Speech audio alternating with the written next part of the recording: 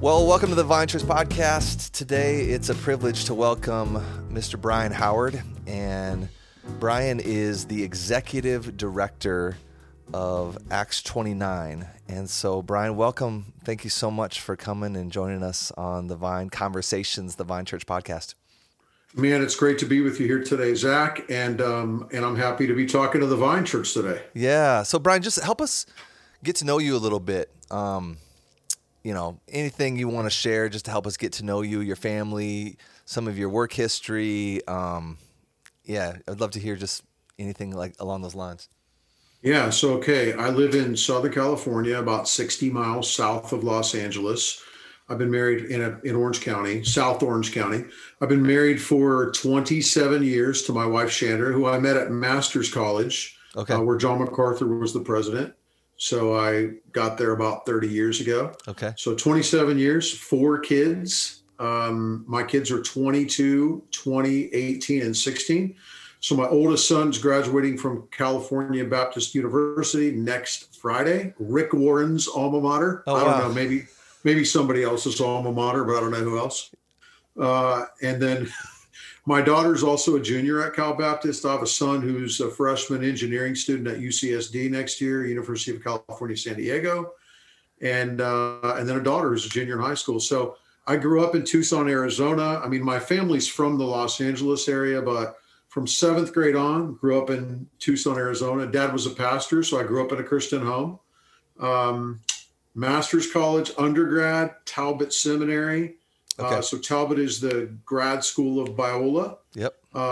And then, so I'm 50 years old now. So over the course of 27 years, 28 years, I've been in ministry now. And there's a lot to talk about over those 27 years. But the big picture sort of story is, 10 years working in church ministry, executive pastor, youth pastor, church planted.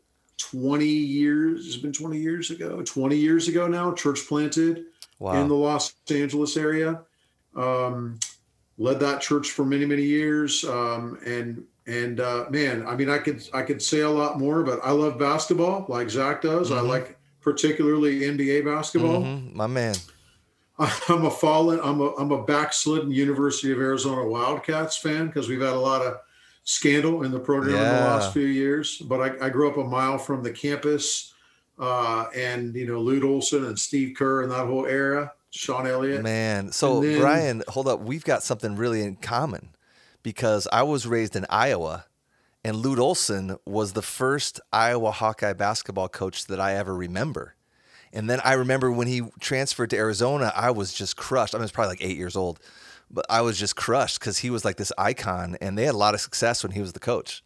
Hey, so that was 1982, and I was 12 years old. Okay. So I was in the 7th grade. And the year that Lute Olson landed in Arizona, they were 4-24, and they recruited this, short white kid named Steve Kerr. Yep. And so I started going to these games as a kid because I was a basketball fan, and I grew up next to the campus in the college community. Wow. The church that my dad pastored was just a mile away from the University of Arizona campus. In fact, I went there straight out of high school and then transferred to Masters College. But all that to say, I grew up watching Steve Kerr. He was the local hero. I'm sorry, Zach, that we stole Lute Olson from you, but he took Iowa to one Final Four. That's right. He was there. That's right. Yeah. So all that to say, yeah, man, that's the snapshot of the story, and obviously there's a lot that's happened along the way, but that gives you a little background. Yeah, that's good, man. That's good. So you're a Phoenix Suns fan? Not a Phoenix Suns fan. I'm a Lakers fan. Okay, all right. So I mean, I've been able to do some work with the NBA and with NBA players, particularly in the last 5 or 6 years. And so I've gotten to know some of the Lakers players, and one of my best friends is one of the coaches at the Lakers. And so I've been to a lot of Lakers games. I've gotten to know quite a few players in the NBA. In fact, I know some of the Timberwolves players, or at least I have, because the guy who I know well was a coach for the Timberwolves for a while as well. And so who's that?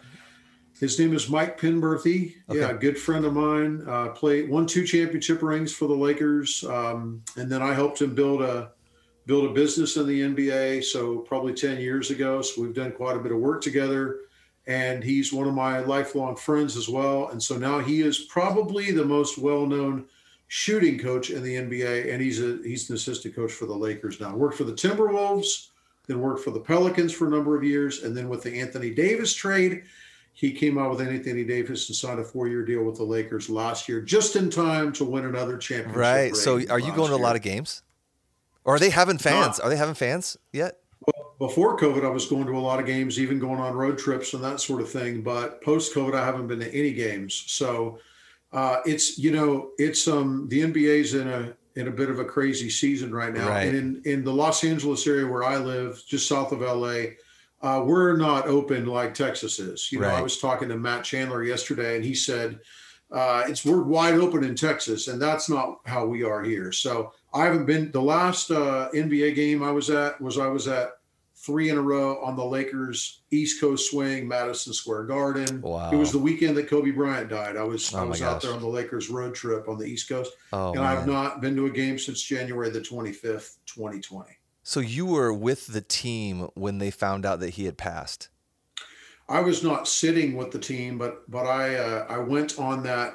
A friend of mine who both know several of the Lakers and who know Mike Penberthy well traveled to those East Coast games to spend time with Mike. We sat with the Lakers families and we know a lot of those guys, and so we weren't like on the team plane. The team Sure. found out that Kobe died on the team plane, but we were on the East Coast swing with the Lakers, going to those games, hanging out with the families, because we've been able to do that over the course of years with teams that Mike has coached in. Wow. Well, man, my church knows that we could spend the whole hour talking NBA, but I will spare them of that pleasure. But man, I'd love to. Almost every time we have someone on the podcast, we have a podcast about once a week, I just ask folks to share their conversion story, because I think it's so good for our people to be reminded that God still converts people, In Madison, it's very post-Christian here, and it can sometimes feel like tough sledding. And, is God still saving people? And of course we know the right answer is yes, but it's just good to hear stories to be reminded. And if you'd be willing just to share your story with us about how you came to be solidified in your desire to follow Jesus. Yeah, so I grew up in a home with two very godly parents who have now been married for coming up on 55 years. And so my parents were first generation Christians, saved in the Jesus movement of the 60s in Los Angeles. So, none of they didn't grow up in Christian homes, either of them. Both of them were led to Christ in high school. They met in their high school youth ministry in Los Angeles and went to college together. And then essentially my dad in his later 20s moved to Ohio from Los Angeles, like Southern California surfer, growing up next to the campus of USC. His dad was a fire chief in Los Angeles, and he moves to a little town in Ohio to take over. I think now we would call it church plant. He wasn't calling it church planting back then because they already had 13 people. So, 13 people. And my dad moves from Los Angeles to Ohio. And so I was born in this little town in Ohio where my dad pastored that church for 11 years. After 11 years, my parents felt like they needed to get back to the West Coast because that's where family was. Their parents were aging. So my dad took a church in Tucson, Arizona when I was in the 7th grade, which takes me to that University of Arizona basketball story. We got there right as Lute Olson got there. And so just grew up in a really faithful Christian family. By the time I was 13 or 14 years old, I began to lose my interest. And now going back to my conversion story, I was saved as a young kid, baptized as a kid, about 11 years old. Remember that clearly, grew up knowing the Lord, grew up understanding the gospel. I really do believe I understood it at a young age. But at 13 or 14 years old, probably about 9th grade or so, going into 10th grade, I really lost interest in living any sort of a Christian life. Now, I didn't go completely off the deep end and join a gang and go to prison and become a drug addict. Right. But you might have thought that about me, but it never happened. Mm-hmm. So, but I just, I essentially for 3 or 4 years was just not very interested in Christianity at all. And some of that was because I think, I had been raised in a fundamentalist culture My parents were saved into this sort of fundamentalist world, went to Bob Jones University, and I didn't see that as credible Christianity when I was in the ninth grade, So for those 4 years or so, now I would have still told you that I was a Christian, but I was really, really wavering in terms of whether or not I wanted to follow Christ at all. I joined the military straight out of, after a semester of college, and found myself really confronted with, am I going to serve Jesus or not? So in boot camp in San Diego, 1989, about April of 1989, so this would be a lot of years ago, I wasn't sure if I was a Christian or not at that point. So I remember sort of, back then we were using the language of recommitting my life to Christ. Right. And so, I wasn't sure if I became a Christian right then or if I was a Christian when I was young. Later on, I read John MacArthur's The Gospel According to Jesus, and then I thought maybe I was never a Christian. Today, Zach, here's what I would say. I became a Christian when I was young. Yeah. When I was a young kid, I understood the gospel. The Holy Spirit was in me during those high school years. It was clear to me that the conviction of the Holy Spirit was on my life. I just was, whatever word we would use at this point, I was testing out some stuff during those teenage years. Sure. I would say God brought me back, 19 years old. And since that point, man, I've really been in ministry since that point. Went to a Christian college at that point and dove into ministry from that point on. So that's been now 31 years ago. Wow. Thanks for sharing that, man. I'm curious, like for your parents, were they raised in just straight de-churched kind of environment? My dad grew up in a completely non-religious environment, so there are no Christians in my dad's family that I know of. My mom's gotten into genealogy as she's gotten older.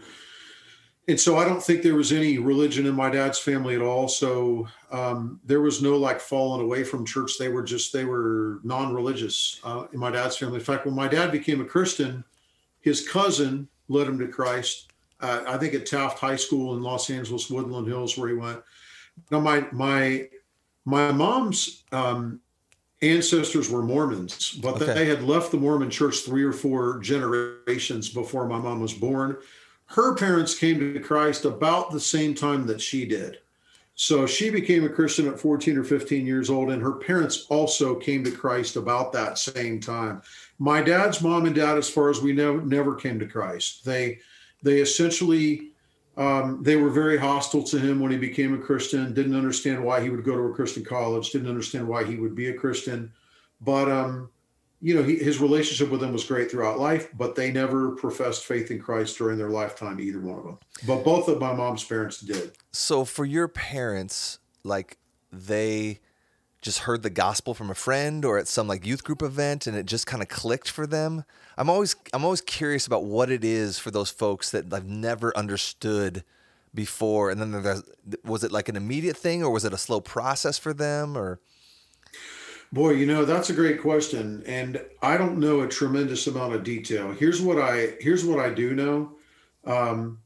My dad had a cousin who would bring his Bible to school, like public school. Now, remember, this was 1964, 65. And it was through my dad's cousin and another guy who I believe his name was Walt Brock, who I think runs a Christian camp still to this day out in kind of the desert of California. So my dad had a couple of teenage friends that evangelized him, a cousin and another friend in his public school in Los Angeles. My mom, who's 2 years younger than my dad, I think it was the same situation. Now, they're going to be here at my house for my dad's 78th birthday coming up next Monday. So they're coming to visit and are going to hang out here for a little while. But I think my mom was the same kind of deal. She had Christian friends in her public high school. So if you're listening today and you're a public high school kid, like I have a son and a daughter in public high school, and we've done all 3, homeschool, Christian school, public school, but all 4 of my kids eventually will graduate from public school. So if you're a kid listening to this or a parent of a teenager, know that both of my parents came to Christ through a witness in their public school. And then they ended up in their church for Faith Baptist Canoga Park way back in the 1960s, ended up in a youth ministry and were in relationship with their youth pastor clear into their 60s. I love it. Which is, so yeah, take heart in knowing God is still saving people. Man. Yeah, amen, amen. My dad had the same conversion story. Like he, raised in the Lutheran church, but my dad was kind of a wild guy, and he had a buddy on the football team that they're sitting in the car and, hey, do you know Jesus? Like, do you know, like, if you were to die, like, that kind of method that was popular a few decades ago, like, if you were to die tonight, do you know what would happen to you? And I think it's still a great question. And my dad, and the guy just shared the gospel with him, and it just clicked. And that was kind of it. And so it's just good to hear. I feel like our people need to be encouraged, even as our culture gets more and more post-Christian. It's easy for evangelism to feel more and more scary. And I just have a burden for us to continue to pray for boldness and step out in faith and boldness. And God promises to use the word that is scattered to save those who he calls. So, man, one thing I would say about that, Zach, is we can feel like in the United States that Christianity is really waning, particularly when we see what's going on maybe politically, or we see the state of the church today, or we watch, sort of intellectual elites on TV that act like, or even a show like Saturday Night Live that makes it seem like if you're a Christian, you don't believe in science, and you somehow were a product of 100 years ago. But I haven't finished this book yet, but Rebecca McLaughlin's book, Confronting Christianity, yes. In the very first chapter, and I'm currently reading this book, but in the very first chapter, she talks about the fact that Christianity is growing globally. Right. So I would say to your church right now, just know God is active in saving people, even though it might feel like secularization has taken hold in the U.S. What we know is that most immigrants coming to the United States are not secular. Most of them are religious, and many are Christians. And Christianity is growing in many nations around the world. So, man, take heart in knowing God is not done doing his work. God is not finished. It just feels like that sometimes. And we're not the first people that have ever felt like that. Amen. Amen. Yeah, we can be so narcissistic, or we feel like we're so unique. Like our point in history is like the worst, or like the things that no one's ever seen before. And it's rarely the case. Yeah. So Brian, tell us about, just give us a 30,000 foot view of Acts 29. You're the executive director. For someone at our church that doesn't have a clue what Acts 29 is, how would you describe it in a couple minutes or less? Yeah. So Acts 29 essentially is a global movement, global community of church planting churches. I prefer the language of healthy multiplying churches because, I've been in the church planting world for the last 20 years, but I think, look, what unites us in Acts 29, we've got some theological commitments for sure. So we're united around a particular set of theological commitments, but every church in Acts 29 is committed to seeing more churches started. So, most people might not even understand what church planting is, or many Christians don't even understand what church planting is. Mm-hmm. But all of us are sitting in churches, or worshiping in churches, or in community with churches that somebody started. Right. Right. So that is not over. We haven't stopped starting new churches. Now, so Acts 29 essentially is a huge global movement in 50, I think it's 53, it's over 50. I don't want to exaggerate, but I think it's 53 nations and 31 languages that Acts 29 is actively planting churches in. So just an hour ago, I got off a call. I'm not sure, 100 plus people from all around the world. We do a global prayer meeting once a quarter.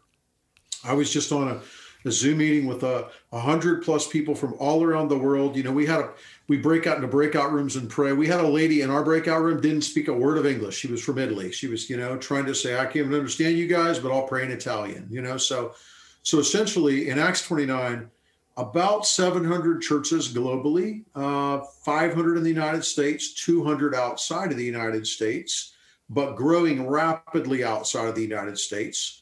And essentially what we do is we start new churches. So We hope there's more than 500 churches in Acts 29 in the United States at some point. Now, I'm not a huge, I'm not, we don't have to go from 500 to 1,000 to 12,000 to 60,000 because not all church plants go, but we want to continually grow because we want to continue to see new churches started in rural communities, in urban communities, in suburban communities, in English-speaking locations, in Brazil and Guatemala and India and China. We want to see more churches started because that means people are coming to know Christ and are gathering together to worship God in a local church context, which is what we see happening over and over again in the New Testament. So if you want just 5 words here: global community of multiplying churches.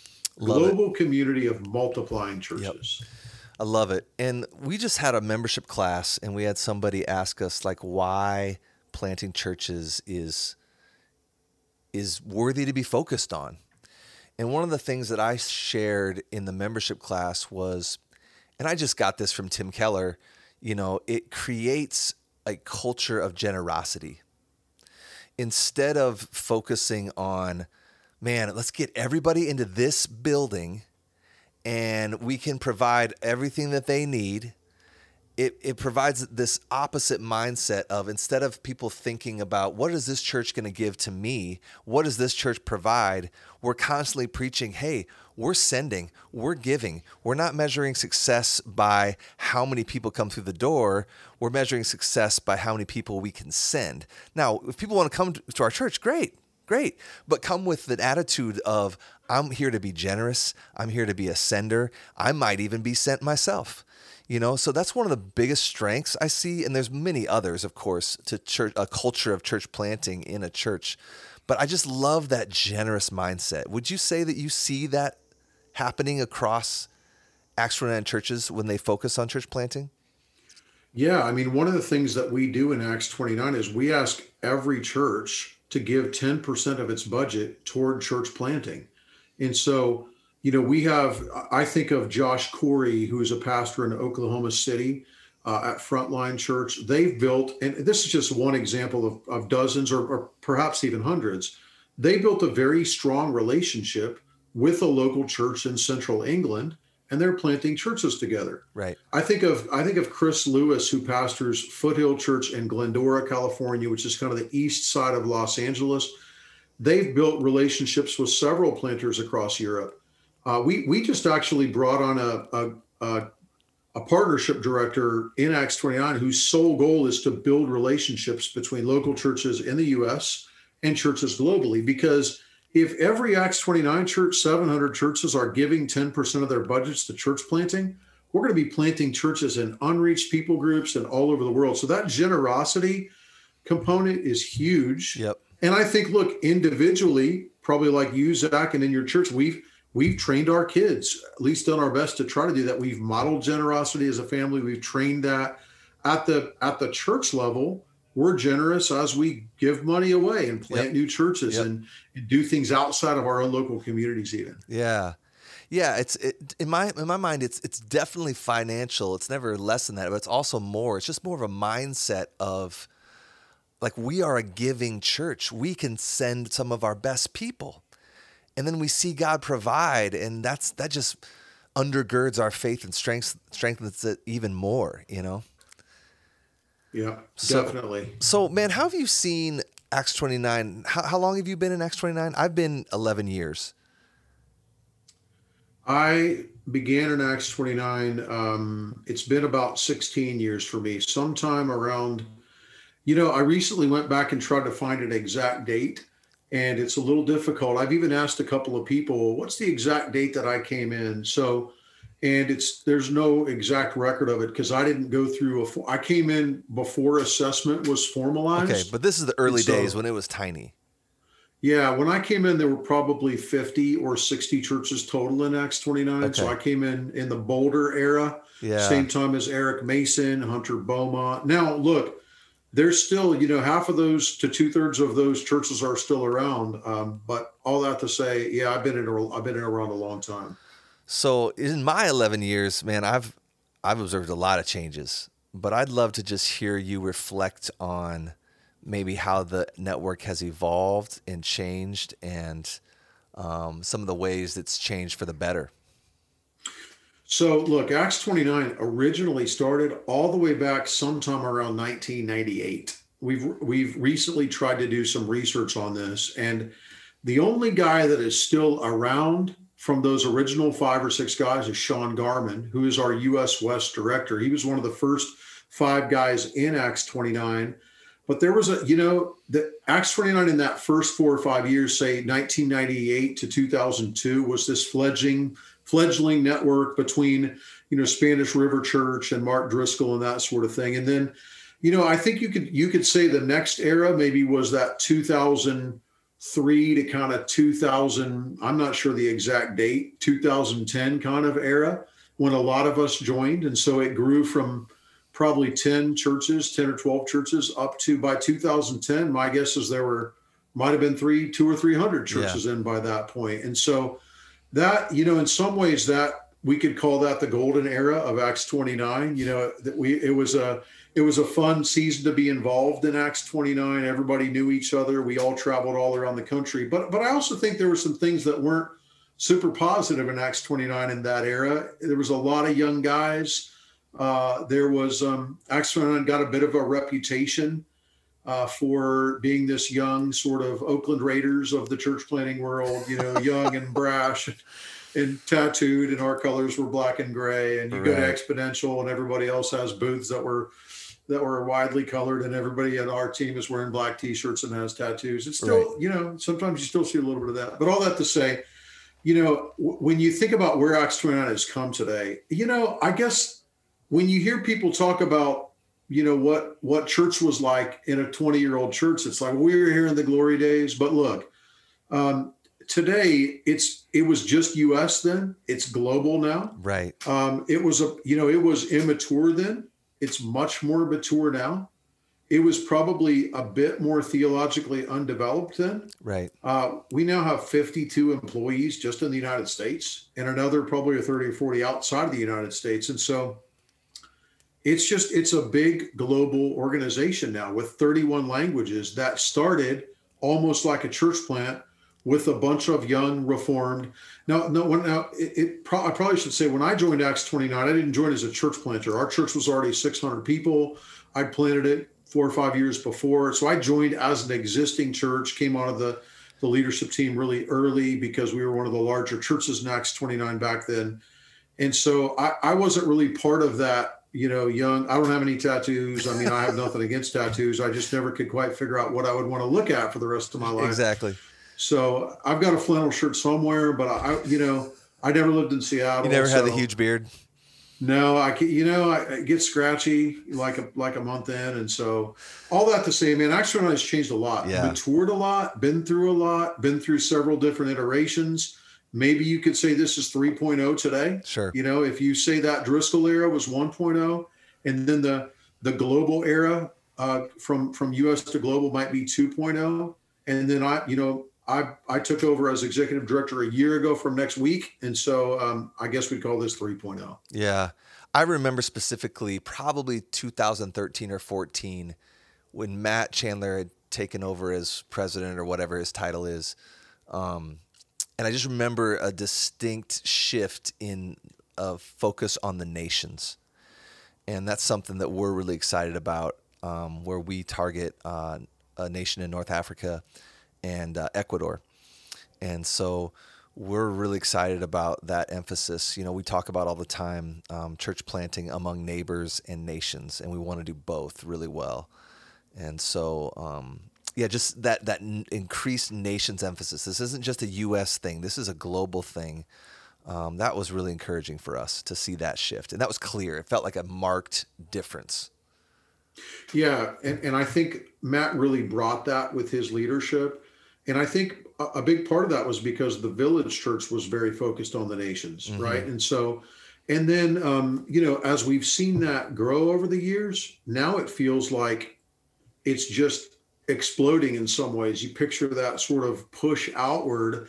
I recently was looking at the statistics in South America and in Latin America, and the sheer amount of people in process in Brazil, I believe it's over 100 church planting applicants in the Acts 29 process just in Brazil alone. That's awesome. And you look at, it's incredible, the outward focus. And so truly is a global, we don't really call it a global, we're still wrestling with language right now. We're working on that this year because we have a conference this fall, and we hope to clarify this language, because depending on when you came in Acts 29, you're probably using different language for Acts 29. And Sure. Nobody's quite sure when they picked up what, but we are a global community, if you want to call it that, global network. We've used the term global family. We're not quite sure what the right terminology is. We're working on that so we can make sure and recommunicate that. But we are a global community of church planting churches, and man, pushing more global. We expect the global piece, the nations, to be larger than the U.S. piece in 3 or 4 years. Yeah, I was thinking as we've been talking, just, basics of math, there's exponential increase. And you got to think, if every church is trying to plant a church and that just keeps happening, in a decade, where will we be? Are you already starting to feel the exponential potential? Like I remember, 5, 6, 7 years ago when it was, like 200, 300, whatever, 400. And now we're at 700 official churches with a bunch in the pipeline, right? Yeah, 700 full member churches, give or take, 10 or 15, because Yep. it changes, but around that number. And yeah, with probably another, I don't have the numbers in front of me, but probably another 400 churches right now in the pipeline. And obviously COVID has slowed things down a bit as we record this. We're coming into summer of 2021. And so, but we're beginning to see assessments happen again and conferences happen again. And so Yep. I think we all are hopeful, at least, that we'll be able to really accelerate going forward. And I am numbers driven in that I enjoy numbers. I tick with numbers. I've been an executive pastor twice. I'm not numbers driven where I feel like we've got to get 2,000 churches planted by 2025. Right. But I think that the very nature of what we're doing is we're starting new churches. We're going to grow.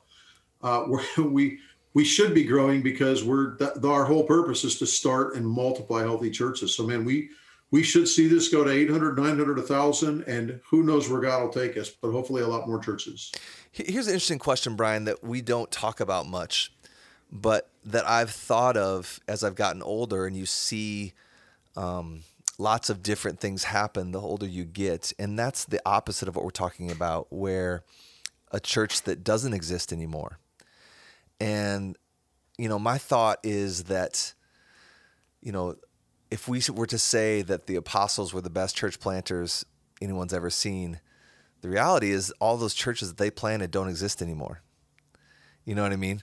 So there's a time, of course there'd be a lineage somehow, but there's a time for a church to be planted, and there's a time for a church to die, for lack of a better word. Do you see Acts 29 sometimes facilitating that role as well, where it's just helping someone see it's time to move on, and we're not doing a new work? Maybe a new work is going to start in a different way, but this church as it exists now, I'm just thinking about that as we're talking, but how that must be some of the hardest things to walk through when you're walking with guys that are leading churches. Well, first of all, Zach, I have done this personally a lot over a probably 15-year period of time. So personally, I've been involved in helping a lot of churches shut down as well, because if you're going to walk through that journey, and I've spent a lot of my years coaching pastors and church planters and that sort of thing as well. And I've lost count of how many churches that we have helped shut down. Now, you could feel discouraged about that, but what I would say is part of church planting is knowing that not every church plant makes it. Some church plants make it for 5 years, and some make it for 10 years, and some make it for 50 years. But none of us are planting permanent churches that last forever. Right. There are churches, in the United States that were started 250 years ago, but that's obviously the people that started them aren't alive anymore. And so really it's not the same church, because if Right. a church is a gathering of people. So That's right. churches exist in a location, to gather a group of people in a particular time, and they're not going to be permanent. Now, that is oftentimes painful for the church planter, but that's part of what we do. We hope that a church gets to year 10 and is self-supporting long-term and lasts, 20, 30, 40 years. I don't even know. There used to be statistics out there that said a large percentage of churches that start don't survive. I think today a higher percentage of churches that start do survive because we have better assessments, we have better resources. Even when I planted back in 2000 and 2001, I'd never heard of an organization like Acts 29. I called several denominations. Most of them weren't interested in church planting. I read books by Ed Stetzer because they're the only books I could find on church planting at the time in 2000. But I would say, yeah, sometimes churches close. Most of the time, every church closes eventually. You're right. So that's part of what we have to do in this world, and then help those people realize the ministry that God did with you over this amount of years was beneficial. You cannot measure the success of your ministry always with outward progress. The guy that really served me in military boot camp in 1989 doesn't even know where I am today. And I've never been able to find him again, So, man, God's going to use churches and church plants. Some he's going to use in a smaller scale and some at a larger scale. But part of it is knowing that not every church plant is always going to survive for a long time. Yeah, that's really helpful. It's really insightful, Brian. Brian, I'm curious, for you helping lead this organization that's global now, man, like that's got to be challenging. Just in the time in my last decade, I've traveled a lot. I never left the 48 states until I was about 33 35. And now I've spent a lot of time in North Africa, in Ecuador, in France, and man, cultures are so different. And to keep an organization aligned around a set of values that oftentimes have very unique cultural application, just based on context and how people do things, right? Like, how do you attempt to navigate that? Where, man, like how they do things in India is very different than how they do things in Ecuador or in Australia or wherever. I would imagine you run up against that often. And how do you think about keeping an organization aligned that is so diverse? Man, that is a great question. First of all, I would say I've got to recognize that we don't know most things in the United States. So like you live in Madison, Wisconsin. For me to even think that I could move to Madison, Wisconsin and plant a church and understand the culture would be arrogant and ridiculous because I'm not from Wisconsin. No, I've been to Wisconsin and I've watched your basketball teams and football teams, and you have a mediocre pro football team up there with a mediocre quarterback and some fairly uncommitted fans with cheese on their heads. Exactly. So anyways, but all jokes aside, even in the United States, we have a lot of different cultures. Right. And so, I'm a Southern California guy who moved to Louisville for 3 years and felt like, man, I'm a little lost here. This is in the United States, but a totally different culture. Right. How much more is that multiplied when you leave the United States? And so here's what I would say. First of all, I've got to recognize how little I actually know and have a posture and attitude of humility and listening. Second, we've got to have strong local leaders out on the ground in those places that are making decisions and calls and that we're learning from. So for example, I think about East Africa, where we have Robert Manda, who pastors a church of about 1,000 people in Malawi. I have not yet been to Malawi. I hope to go after, COVID is, Lord willing, over. Yep. I don't know if COVID's going to be over or what the future looks like, but I hope to visit Robert Manda. But I know that for me to assume that I know how ministry is done in Malawi would be ridiculous. Mm-hmm. Now, we have the same Bible. Right. We have the same gospel, but I don't know what time their worship service starts or how many songs they sing or whether they sit or stand or, I've seen pictures of what they do. I think about Francisco in Guatemala or Mitch Munoz in Guatemala or or Hugo Charteris in Northern England. All of these places, Jonathan Gilmore in Italy, these are all, contexts that are completely outside of the context that I know and understand. What I know is we're all trying to start churches. Yep. We're all trying to start biblical churches. And I would not I wouldn't walk into Madison, Wisconsin and tell you exactly how to plant a church, let alone walk into rural Guatemala or Ecuador or Northern Africa or East Africa. So we have local leaders in all of those places that we're trying to funnel dollars and resources and partnerships toward so that they can make local decisions about what it looks like to be a gospel-centered church in Malawi or Ecuador or Northern Africa or Tunisia or East Africa where Amanda is, or West Africa where Femi is. We're in all of those places, man. We've got to be learners and not trainers. Yeah. So that's what I would say. Yeah, that implies a real posture of humility, and that's absolutely God promises to bless that, right? Yep, absolutely. Yes. So, man, what is your day-to-day like? I would imagine it's just Zoom meetings all day, or what? Probably that for the last 12 months. But what is your day-to-day as director of or executive director of Acts 29? Well, there's pre-COVID, and then there's during COVID. Well, let's let's just assume COVID's over. What do you anticipate it being as you move into the future, based on what it has been? So, look, I lead a team ultimately of 52 employees in the United States. And then we've got, 7 or 8 network directors outside of the United States. And so a big part of my day to day is leading our leaders. And so that, during COVID, that's been a lot of Zoom meetings and phone calls.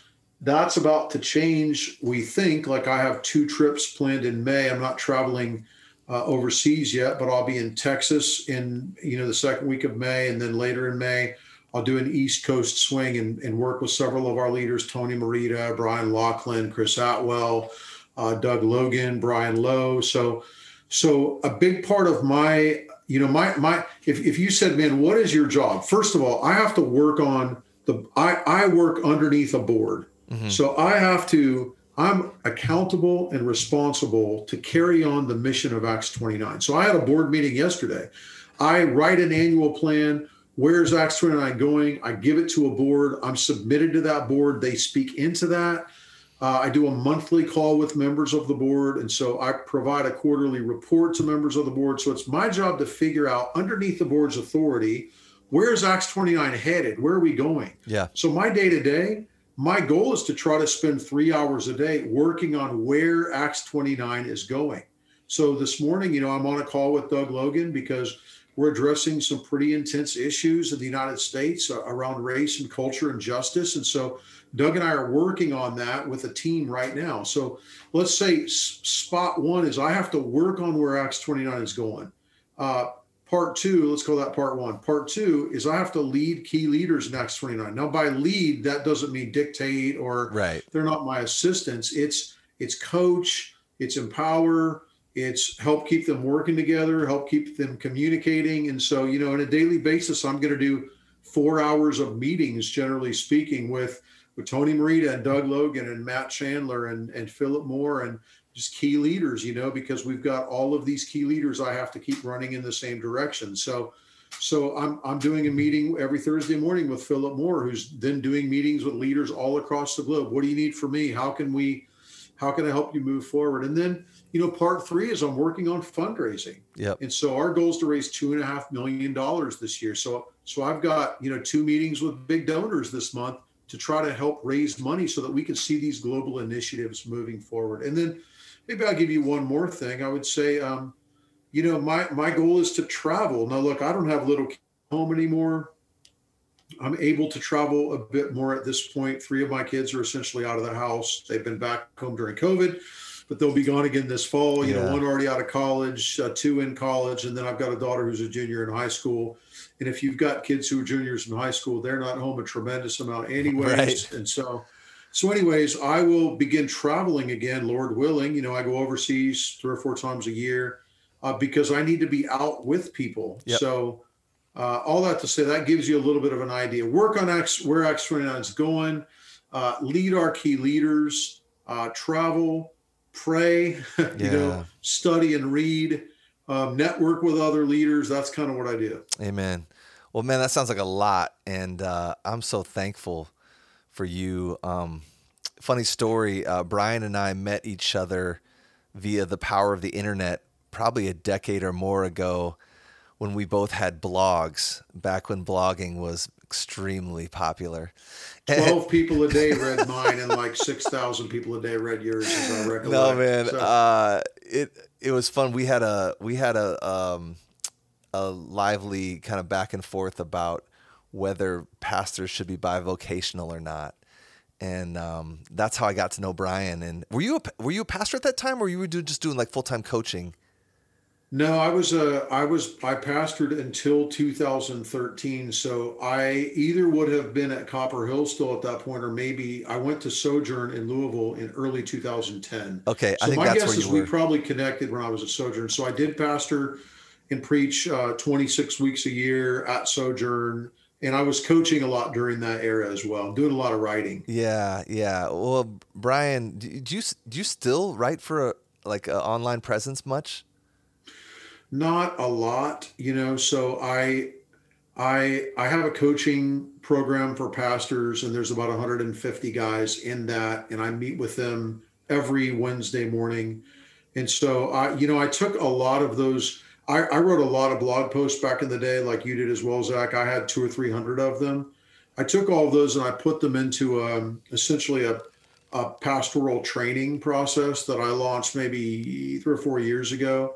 And so I probably should be writing more, but I Sure. haven't written as much. And part of the challenge, Zach, is that I'm an extrovert. And, there's a lot of pros that come with being an extrovert, but it'd be interesting to know how many extroverts are strong writers. Right, So because I'm an extrovert, I talk it all out and it doesn't get written down. right. But there was an era where I was just writing a lot. So I do have a couple of book projects and a couple of publishing offers out there. And so do see myself doing some more writing. I still have a couple hundred blog posts out on the internet that are, that I still get a decent amount of traction about. Yeah, I just recommend anybody just Google search Brian Howard coaching or Pastor Brian Howard. He has a lot of wisdom. I remember reading some of those posts and finding them really helpful back in the day. So, man, let me ask you this. I love asking this question to lots of people that come on the podcast. As you think back, you're 50, you said. What would you say to your 20-year-old self? If you could go back and sit down, 50-year-old Brian is going to go talk to 20-year-old Brian. And what's the wisdom that 50-year-old Brian would give to 20-year-old Brian to coach him up in whatever way that you would want to share with him? Man, that is a good question. And I feel a little stumped by the question because, and I'm just being totally honest here, I had such wise voices in my life when I was that age that I don't have much regret. Yeah. So I think what I would probably say to 20-year-old Brian is listen to the wise voices that are in your life because you don't know very much right now in your 20s or in your 30s. And frankly, I thought I knew a lot in my 40s, or maybe I didn't think I knew a lot. I felt like I should have known a lot by then. And even now I feel like, I try to read a book every week. So I try to read for an hour and a half a day. And so I usually get through a book every week. And I just am blown away by how much I don't know now. Right. So it feels like I should know more by now. I'm 50 years old. Right. And I just feel like, man, I'm blown away. So I think what I would say to my 20-year-old self is do what you did. Sit underneath wise counsel. I've had 12 or 13 different coaches in my life. I've had mentors. I feel like I've soaked up correction. So take correction. Yep. I would say that too. Yep. When someone corrects you, correction is an act of love, something Amen. for you to learn from, not something for you to defend yourself against. I went to a Catalyst. I've never been to a Catalyst conference before, and they did a 1-day Catalyst conference, and I went, and it was Andy Stanley and Craig Groeschel, and I didn't know a whole lot about either one of those guys when I went to this probably 15 years ago. And I heard Andy Stanley say, great leaders absorb and mediocre leaders defend. Amen. And I thought, well, I think what he wanted to say is bad leaders defend.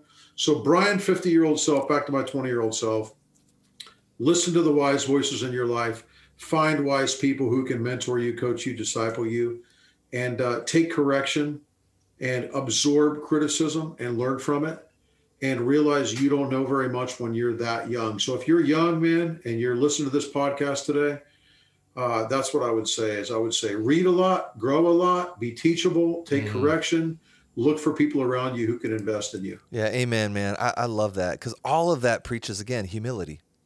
And that's the biggest thing I would go back and say to my 20-year-old self. Man, my 20-year-old self was so arrogant. And, man, I'd read one John Piper book, and I had all the answers.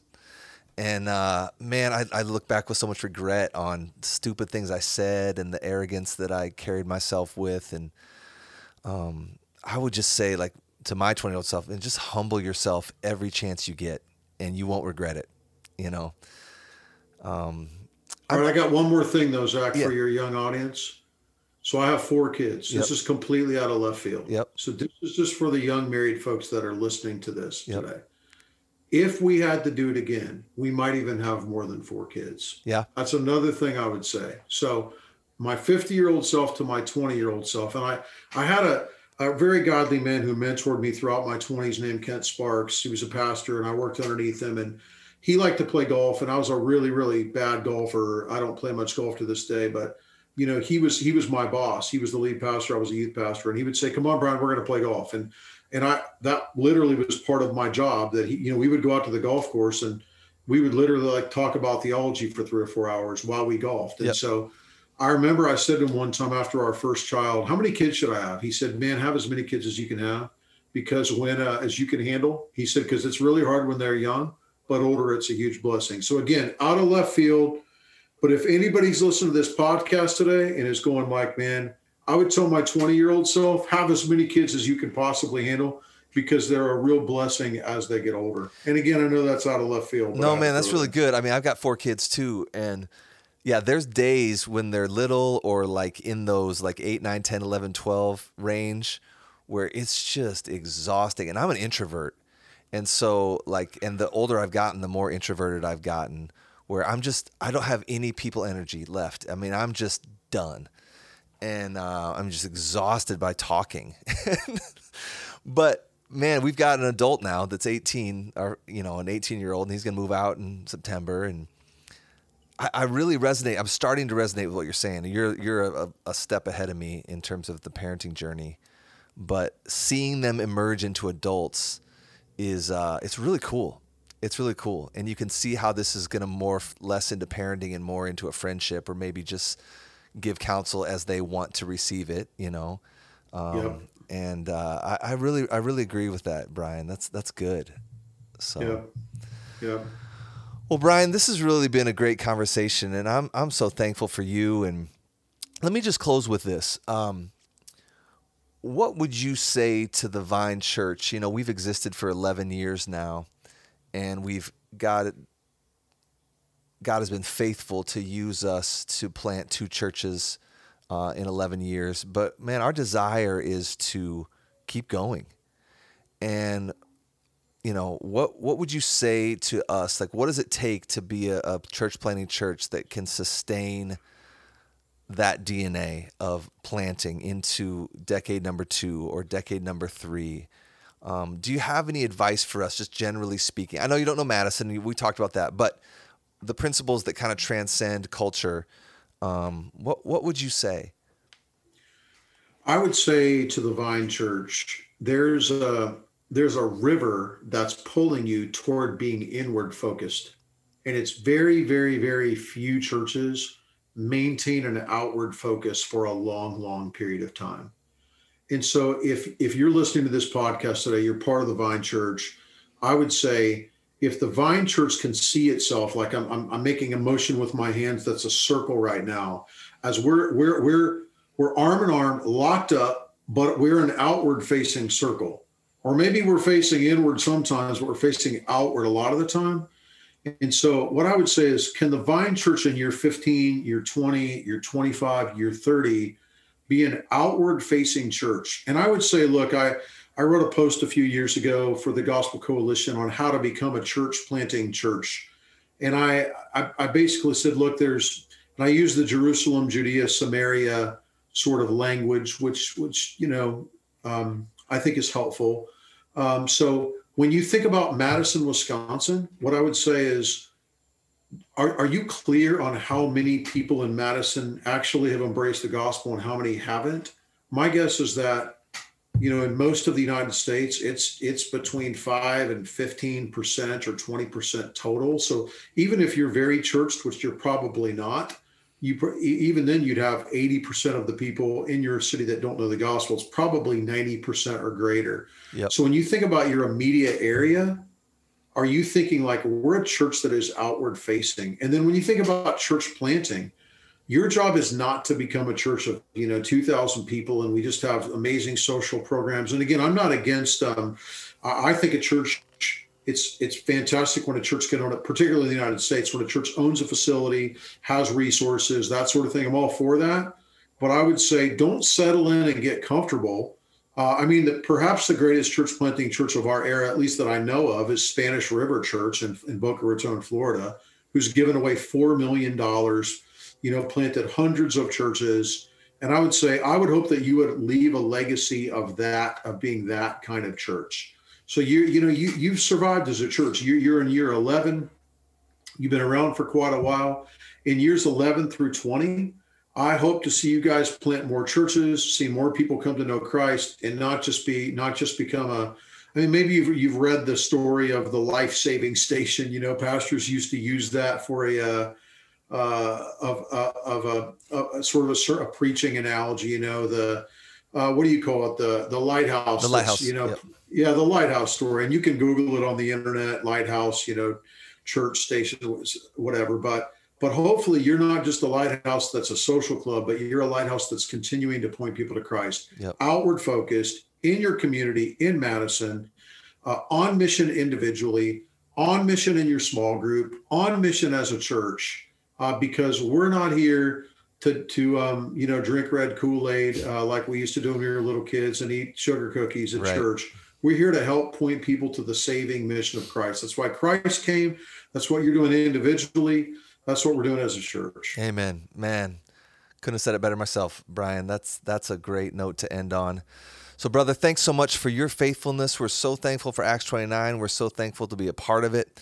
And we're praying that what you just spoke would be enacted through our lives and in every church in Acts 29 and every church for that matter that loves Jesus and loves his word and loves his people and loves evangelism. So may it be so. Thanks, Zach. Great to be here with you. And I'm thankful for your church in Madison, Wisconsin. So I'll be praying for you today. Bye, church. Thank you.